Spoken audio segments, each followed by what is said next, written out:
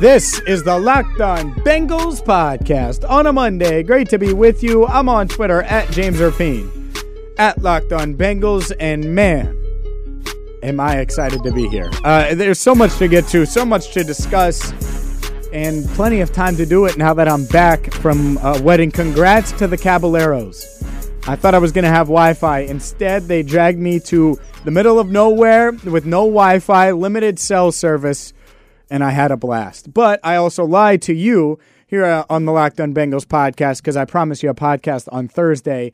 Turns out I didn't have the ability. I could record one, but then I wouldn't have been able to post it because, well, there was no Wi-Fi, like I said. So great to be with you and a lot to get to. As always, you can subscribe on Google Play, iTunes, Spotify, Stitcher, honestly, wherever you get your podcast, including LockedOnBengals.com, where there's articles, thoughts on all 11 Bengals draft picks, and so much more in one spot, LockedOnBengals.com. I'm James Erpine, and we do this every single weekday to give you your daily Bengals fix. And let's dive into it, because I was thinking about the draft, and I had like a 3.5-hour drive home, and I was thinking about the draft and what the Bengals did and the criticism of the draft. And there's criticism. There are critics about the draft and people that are upset at what the Bengals did. And look, I do get it. I understand it. But I also don't understand how you can hate this year's draft and hate last year's draft. And I've gotten some of those people. Like, if you hate one of the drafts, you can't hate the other. And honestly, I don't think you should hate either because they go hand in hand. And they go hand in hand because this year was the non-flashy, the go get guys that are going to help you win ASAP type of draft. Not flashy guys, but again, guys that can help you right away. You think I'm crazy? Let's look at the list. Let's think about who they actually got, who they picked, what they needed. They turned the 12th overall pick into a starting left tackle and a starting center. You might disagree with the center they took. You might have wanted them to move up to get a different center. Doesn't matter. Bottom line is they did that with the 12th pick. Mission accomplished. What have we talked about? How they needed to get better at left tackle, get better at center. It has been something that we've discussed for years. The center position has been an issue for longer than the left tackle spot. Rightfully so, the whole Andrew Whitworth leaving. So, with that said, makes sense. That makes sense to me. They got a safety. I expected them to. If not in round 2, then in round 3. If they went speed linebacker in round 2, I would have told you they're going safety in round 3. What did they do? They went safety round 2, speed linebacker round 3, pass rusher round 3. Makes a lot of sense to me. And when you look at the draft that they did this year, and you combined it with last year, it makes a lot of sense.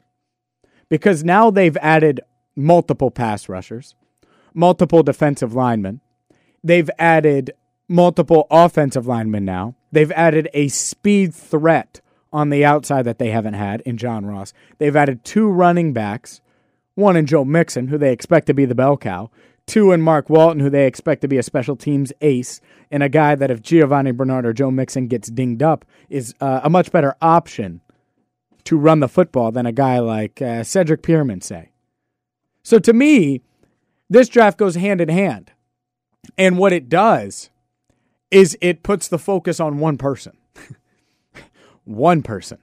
Not 7, not 10, not a bunch of different positions. No. Because see, what's the narrative been? And rightfully so. Since Marvin Jones left town, since Mohamed Sanu left town, Andy Dalton doesn't have enough to win. Andy Dalton doesn't have enough to win. Heck, he had a worse offensive coordinator, lost weapons, and now what is he with? He loses his left tackle, loses a legitimate right tackle for a year, gets him back, but he's aged in Andre Smith. It's clear. Andy Dalton needed help, right? The Bengals tried to get him help last year, and they were hoping Paul Alexander would help on the offensive line. That didn't work. So the narrative of Andy's losing because, well, he doesn't have enough weapons, and the offensive line stinks, and the offensive coordinator stinks. Well, The coach has gone on the offensive line. He has multiple new offensive linemen that are definitely upgrades. He's got a guy in John Ross who A.J. Green says is explosive as he's seen him. He's healthy, and he's having a great offseason. To me, after all the moves, all the changes they've made, the guy with the most pressure on him is Andy Dalton. Andy Dalton now has to show he can be 2015 Andy Dalton again. Did those hits take their toll, or can he be that guy? He's never had a running back in his career as good as Joe Mixon. Never.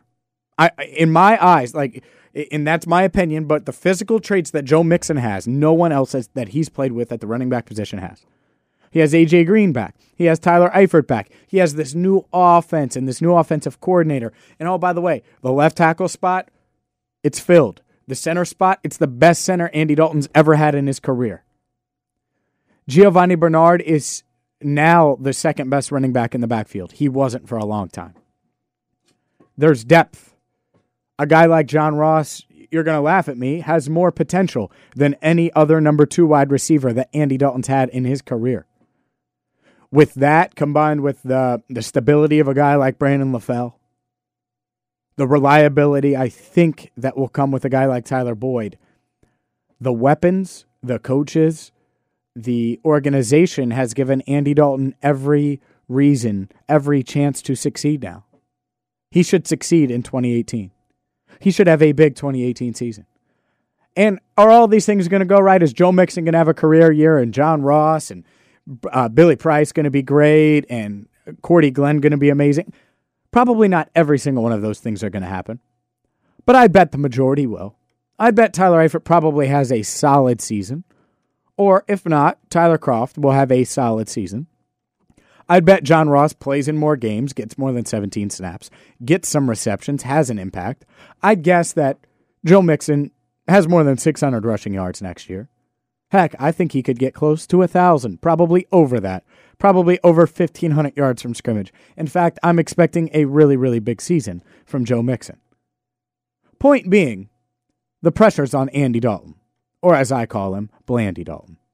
Because you can't swap out offensive coordinators because you complained about the prior one. You can't invest the 9th overall pick in a wide receiver that's supposed to help right away, a second-round pick in Tyler Boyd, who's now in year 3, expected to help right away. You can't invest $8+ million, potentially, if he hits his incentives, in Tyler Eifert. You can't fire the offensive line coach. You can't do all of these things and bring on new guys and make trades and do things and give him the best center he's had and then say, oh, well, it's not going to be on Andy. It is on Andy. It is entirely on Andy this year. I hope he comes through because then that means that John Ross and A.J. Green and Joe Mixon, it'll be a fun offense again. But hell yeah, there's pressure on Andy. The narrative of, oh, the Bengals needed to draft a quarterback to put pressure on him. No. I don't think so. In fact, I think it's the opposite.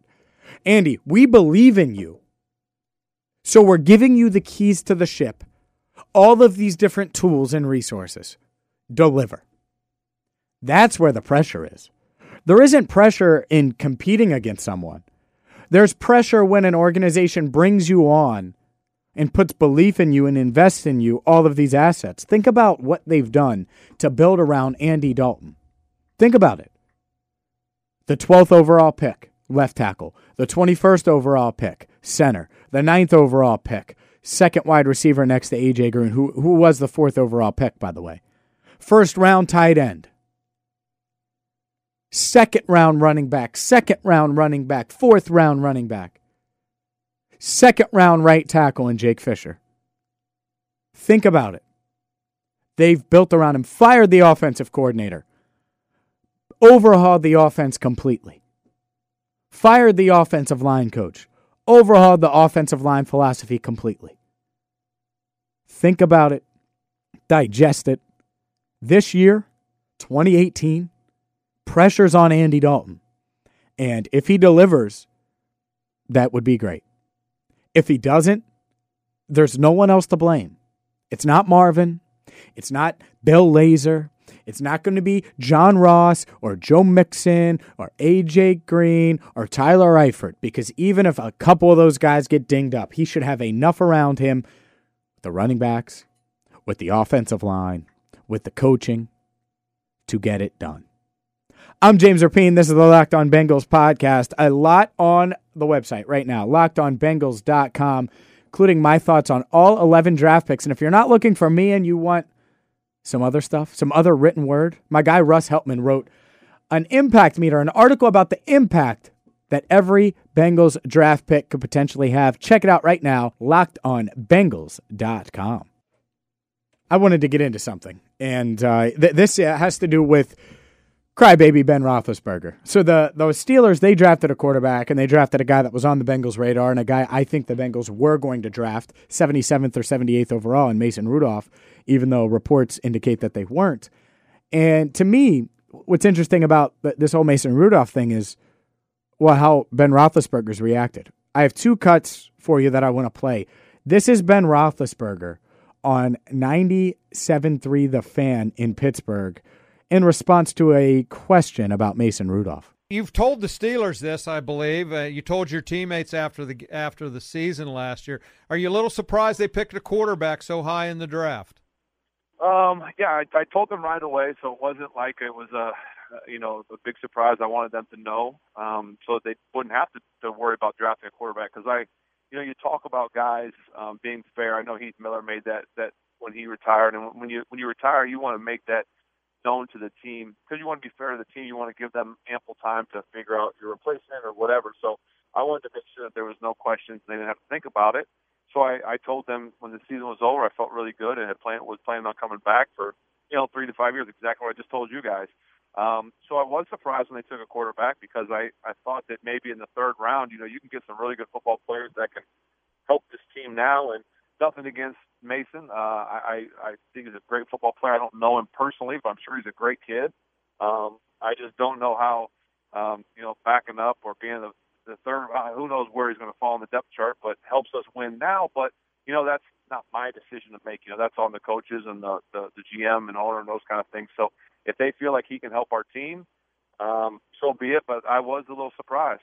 Let's get a little bit more from Ben, and then I'll give you my thoughts on this. Here's Ben Roethlisberger. Again, the question, the answer. This is about 2 minutes long. Ben, because of the way that the Steelers have built up the Rudolph pick and the way that they've promoted it and advertised it, saying they had a first-round grade on him, will you feel any extra or added responsibility to take him under your wing? Do you think you'll have to do that? Well, I don't think I'll need to now. He said that he doesn't need me. So if he asks me a question, I might have to just point to the playbook, Have you talked to him yet, Ben? I have not talked to him yet. I don't think they're in town yet. I think that the biggest thing is I need to get myself prepared to play, right? I mean, that's first priority. I've in the past, I've helped Landry with stuff. I helped Josh if they have questions. But first priority is getting myself ready to play because as far as I know, I'm still the starter. So I need to get myself ready to go, ready to play, to win a championship. Ben, I think first and foremost, people were interested in your reaction to the pick, but how about Josh Dobbs? A guy that gets picked last year as a fourth rounder. Now he might feel like he's getting squeezed out or he's the odd man out. Have you talked to him? Him and Landry, the two guys I felt the worst for. I'll be honest, I wasn't worried about him coming and taking my job. I feel confident that I can go out and beat whoever I need to beat out to get for my job. That's just the confidence I have in myself. And I do feel bad for those guys because, Landry's put the work in, and I don't know what's going to happen. I assume Landry's still the two. I don't really know. And Josh, same thing last year. Taken in the fourth round. So does it mean the Steelers, screwed up in that pick? Do they think that he wasn't the one that they thought, or has he not developed the way they thought? Why else would you take a quarterback in the third round the next year? Ben, I straight up asked Kevin that yesterday. He said he won't keep 4 quarterbacks. I mean, that's not going to happen. So did they screw up the pick? I don't know. Did they mess up a pick last year, or was he not as good as he thought? Well, I don't know, and I feel bad because Josh puts a lot of work in. Now, maybe Josh, and I know that I shouldn't say I know. I wouldn't think they'd get rid of Mason, right, and keep Dobbs and Landry. I wouldn't think. Maybe they're trying to trade me away or something. I don't know. That's Ben Roethlisberger on 97.3 The Fan. He's a big damn baby. He's a big crybaby. He's been whining and bitching and moaning for years now about how he was going to retire or close to retiring or going to retire and he's going to walk away and maybe he doesn't have it anymore. Remember he said that after he threw 5 picks this past year in October against the Jaguars? What the hell, Ben? What's your problem? I don't understand you. Oh, I told him I wanted to play. You eat bologna for breakfast, lunch, and dinner. You chug beers. You're out of shape. You're not on the TB12 diet. And you talked about, well, retiring. So you expect an organization that, hey, let's be honest here, a really well-run organization like the Steelers, they're not going to have a backup plan, especially a guy like Mason Rudolph, who some had in the first round, everybody had in the second round, and he fell to round 3. If you play well, none of it matters. We could have got an impact player in the third round. You need to be an impact player. You need to work on your health. You need to work on your diet. Like, if I'm a Steelers fan and I hear that, Ben, shut up. Maybe they didn't like Josh Dobbs from Tennessee. Maybe they don't feel comfortable going with the backup whose name slips my mind, even though he just said it. To me, if he's your backup and he's successful, it would be like Giovanni Bernard getting upset that the Bengals picked Mark Walton. And it's stupid because if Giovanni Bernard gets a twisted ankle for a couple games and Mark Walton comes in and has success, well, then it helps the team. Ben Roethlisberger has a history of injuries. If Mason Rudolph is an upgrade at the backup quarterback position, why not get him in there? How does that not help the team? The Steelers have dealt with Ben's injuries for years and years and years. And now, because they pick a backup quarterback, well, what if you go down, Ben? Don't get mad. Why would you get mad? To me, it makes sense. By the way, Landry Jones is the other guy. He's in a contract year, though. It makes zero sense for him to act like that and to say that and go on record saying that. So, Big Ben, you're a big damn baby. And this is the quarterback edition, clearly, of today's Locked On Bengals podcast. We started with pressure on Andy Dalton. I don't think there's pressure on Ben Roethlisberger because Mason Rudolph is there. There's pressure on Ben Roethlisberger because you have only so big of a window to win. Le'Veon Bell is in a contract year.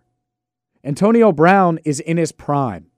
You have to win now if you're the Steelers, especially if you're Big Ben. Getting a backup plan at quarterback for the long term and upgrading a backup quarterback for the short term, just in case an old, out-of-shape, baloney cheeks Ben Roethlisberger is on the team and at any time could get injured. To me, it makes sense. The Patriots did it. The Patriots did it. Instead of drafting a premium player in the second round, they took a guy like Jimmy Garoppolo. It matters.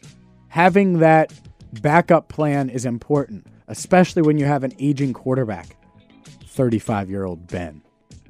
You seen that guy run lately? Looks like a refrigerator trying to roll on AstroTurf. He runs slow. I'm James Rapien. This is the Locked On Bengals podcast. Sorry, I heard that. It was just ridiculous. It was just ridiculous. On Twitter, at James Rapien, at Locked On Bengals. Tomorrow, we'll dive into the Bengals draft. I'm getting a couple guests on. We'll look around the division, too. We're going to get everything cleaned up here after the draft. Look at what the other teams in the division have done. Until then, I'm James Rapien. Subscribe, Google Play, iTunes, Stitcher, Spotify, wherever you get your podcast, including LockedOnBengals.com. And until next time, I'm James Rapien. Thank you so much for listening to the Locked On Bengals podcast.